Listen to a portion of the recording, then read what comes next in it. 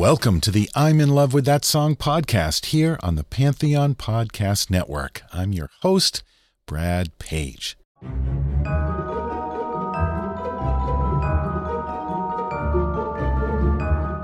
Halloween is almost here. It's the perfect time to dig into one of the most haunting songs and I think most unlikely hits ever.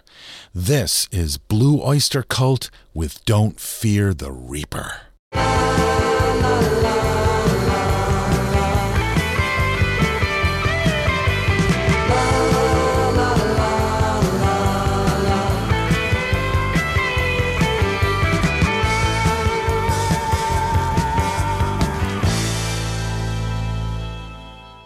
We'll be right back after this message. Blue Oyster Cult began as a band called Soft White Underbelly in 1967 out of Long Island, New York. They hooked up with manager Sandy Pearlman, and after a few name changes and failed attempts to release an album, they became Blue Oyster Cult in 1971. Pearlman came up with that name. They released their first album in January 1972. Their sound was a mix of hard rock, psychedelic, and progressive rock. In those early days, Blue Oyster Cult was sometimes referred to as the thinking man's metal band, primarily due to their lyrics, and they had a lot of help with those lyrics from some pretty literary sources. Sandy Pearlman contributed a lot of those lyrics, but they also wrote with science fiction author Michael Moorcock, writer and critic Richard Meltzer, poet and punk legend Jim Carroll, and the great Patti Smith. Don't Fear the Reaper, though, was written entirely by guitarist Donald Roser, who used the stage name Buck Dharma. Around this time, 1976, Roser discovered that he had a heart condition, which got him thinking about his own mortality and asking questions like, does love between two people live on after death? So, this is a love song, really. A dark and creepy one, maybe, but still a love song. Some people didn't see it that way, of course. The anti-rock morality crusaders decided that the song was really designed to encourage kids to commit suicide, which caused some big trouble for Blue Oyster Cult. You could see, maybe, where they could get that interpretation from the lyrics, but it is still a bit of a stretch. And besides, it just seems like a really bad business decision for a band to encourage their paying customers to off themselves. Don't Fear the Reaper was released on Blue Oyster Cult's fourth album, called Agents of Fortune, in May 1976. It was the third track on side one and released as a single in edited form in July. It eventually reached number 12 on the Billboard Hot 100 on the week after Halloween, 1976. Now, I am not a chart person. I could not care less where a song lands on the chart. I think the idea of treating songs like they're a competition is antithetical to the whole idea of music. But sometimes, charts can be a way just to see things in context in terms of what else is going on in pop culture at the time. For example, the week Don't Fear the Reaper reached its peak of number 12 on the Hot 100, the number 6 song was Muskrat Love. Now he's tickling her fancy, rubbing her toes, muzzle to muzzle now, anything goes as they wriggle. Sue starts to giggle, and they whirl and they twirl and they tangle. Number 6. And the number 2 song in America was this. Let's go, Mama. I got to have me a rubber.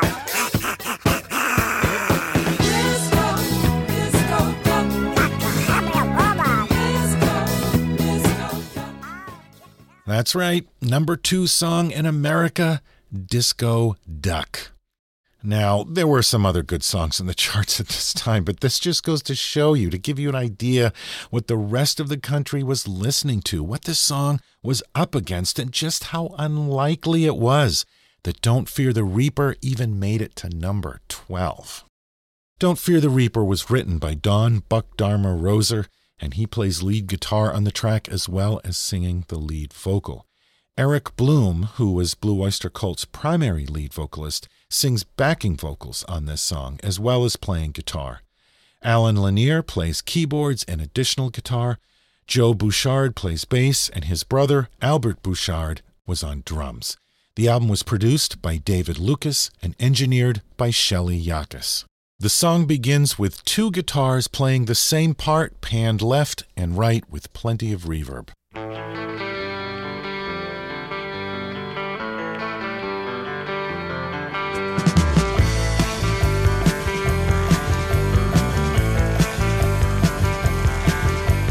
Let's look a little closer at how this is layered. You've got the two intro guitars. After that first pass through the chord changes, there's another part that's added playing the same notes. And on the third pass, the bass and drums enter. Let's listen to that whole intro again.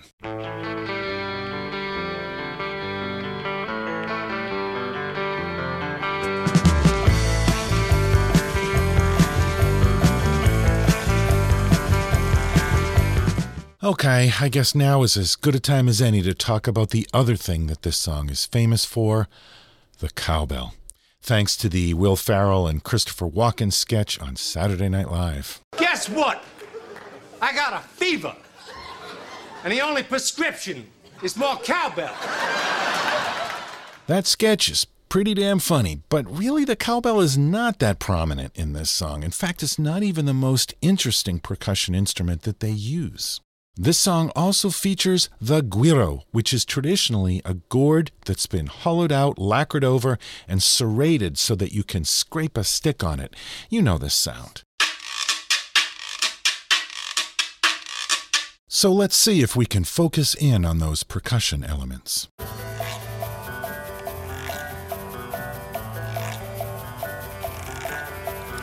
Okay, let's get into the first verse. All our times have come here, but now they're gone.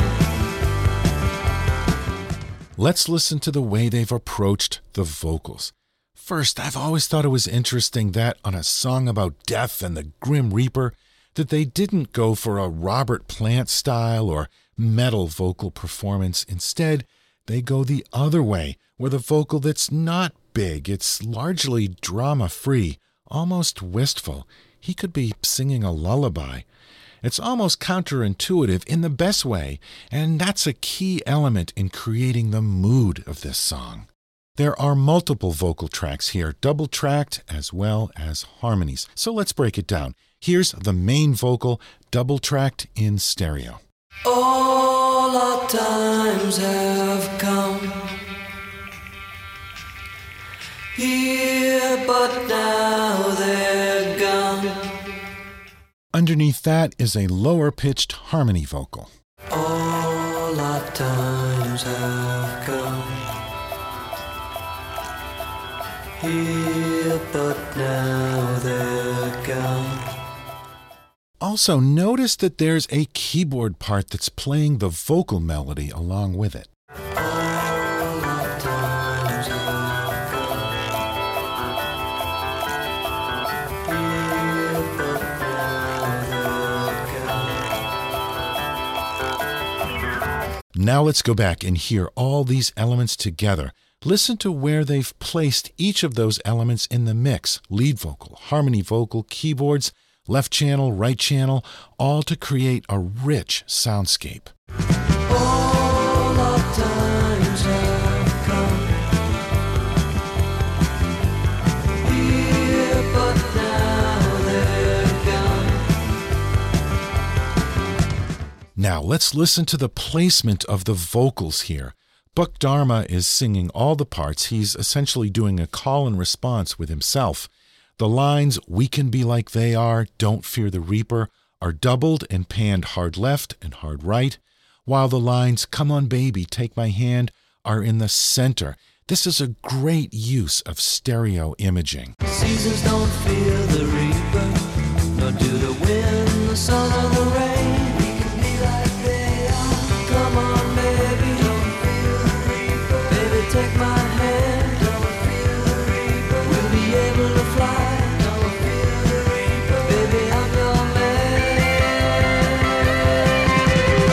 Let's listen to that guitar lick there.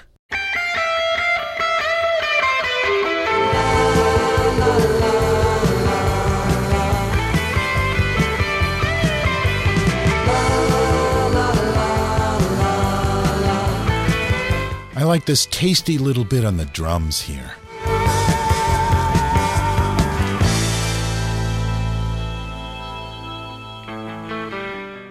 And it's cool how the keyboards swell up at the break there before they give way for the guitars again.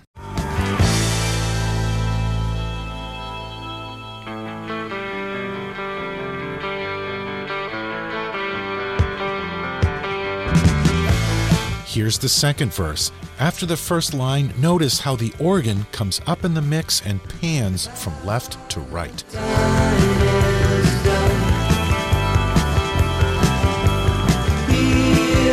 And check out this guitar part.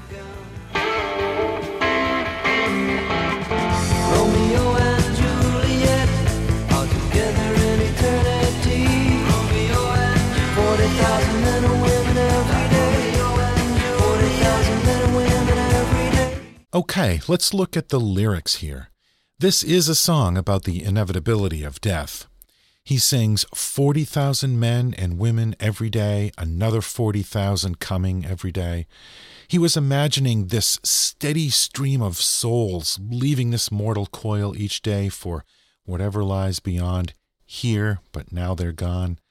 He picked that number, 40,000 dead each day, just because he thought it sounded about right. Actually, he's way off. The real number is closer to 140,000. But that number is much tougher to sing anyway. 40,000 men and women every day.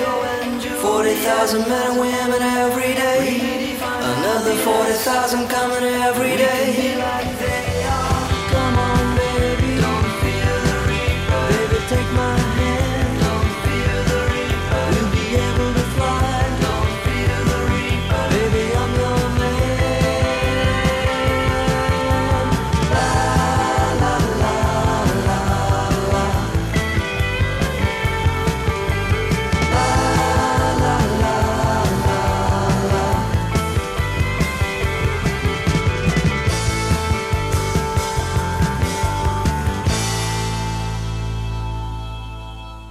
And here's the extended instrumental part of the song, a big dramatic shift here. I believe there's a key change here as well. It really introduces a whole new feeling to the song. I really love this part. And it gives Buck Dharma a chance to really let loose on guitar. I love the way it softens to a whisper and then builds back up into the heaviest part of the song.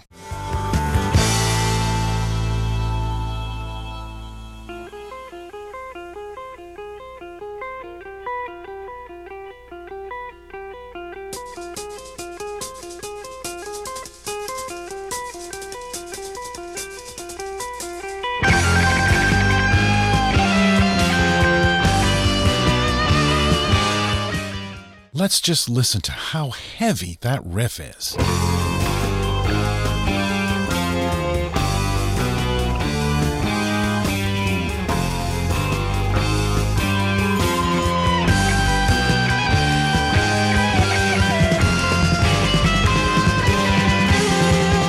Let's bring up the guitar solo.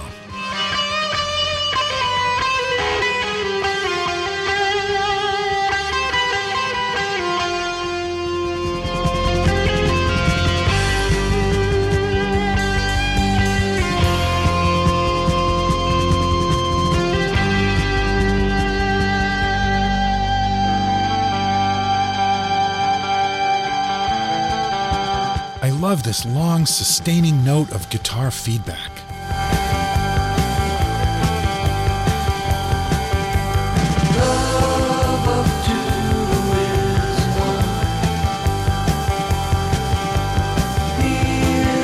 There's a spooky little guitar part here. Came the last night of sadness, and it was clear she couldn't go on. We haven't really looked at what the guitars are doing during this part, so let's check that out for a bit.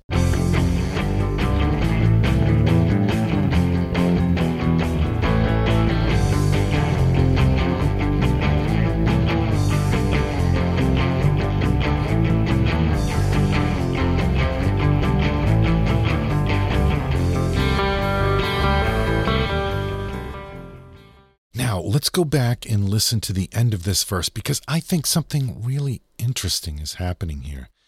The use of the call and response vocals, the repetition of certain phrases, you combine that with the calm, almost detached vocal performance, and the effect is almost hypnotic. The door was open and the wind appeared. The candles blew and then disappeared. The curtains flew and then he appeared. Said, don't be afraid, come on baby. And she had no fear.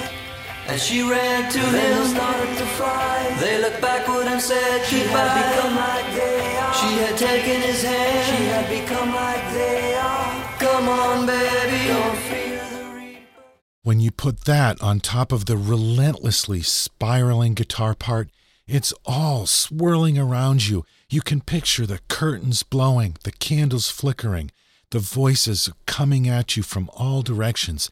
It's all building to something. The door was open and the wind appeared. The candles blew and then disappeared.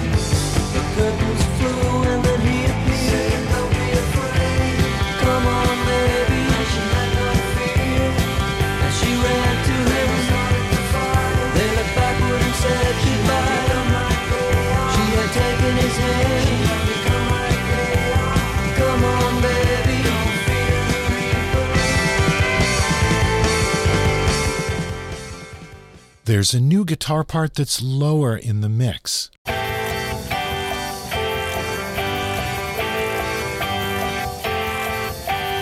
It's a simple little part that's accentuating the chord changes, but it's just another piece that adds to that relentless motion of the music. Come on, baby, don't fear the reaper.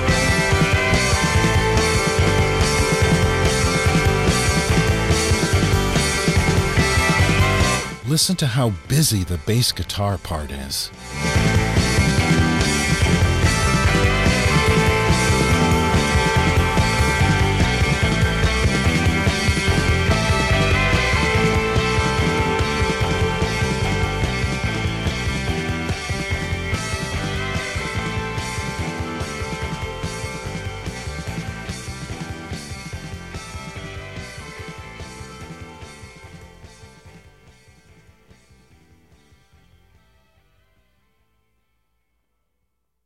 Blue Oyster Cult, Don't Fear the Reaper.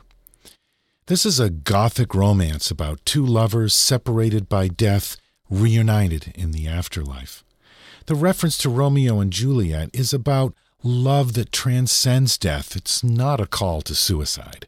This is a song about eternal love. Still, the image of the woman taking the hand of her lover's ghost, it's a haunting one on Halloween or any other day. In the decades since this song was first released, it's taken on new meaning. When Blue Oyster Cult play the song in concert now, they often dedicate it to people who've recently died, maybe a musician they admired or someone who inspired them. It's become a eulogy. People play it at funerals. Buck Dharma says he wants it played at his funeral. And so, we put to rest this episode of the I'm in Love with That Song podcast. Episodes of this show are released on the 1st and the 15th of every month, so I'll be back with a new show in about 2 weeks. Until then, why don't you check out some of the other great music podcasts here on the Pantheon Podcast Network. You can keep in touch with us on Facebook. Just search for the I'm in Love with That Song podcast, or on Twitter at PopStaffTweets, or on the website lovethatsongpodcast.com. And one last thing before we sign off. Support the artists you love by buying their music. Since live music basically stopped dead for months, they couldn't earn a living that way either. So dig a few bucks out of your pocket and buy an album or CD or the MP3 files so that your favorite artists can continue to survive. It really does make a difference. All right. Lecture over. Here is Blue Oyster Cult, Don't Fear the Reaper. Happy Halloween.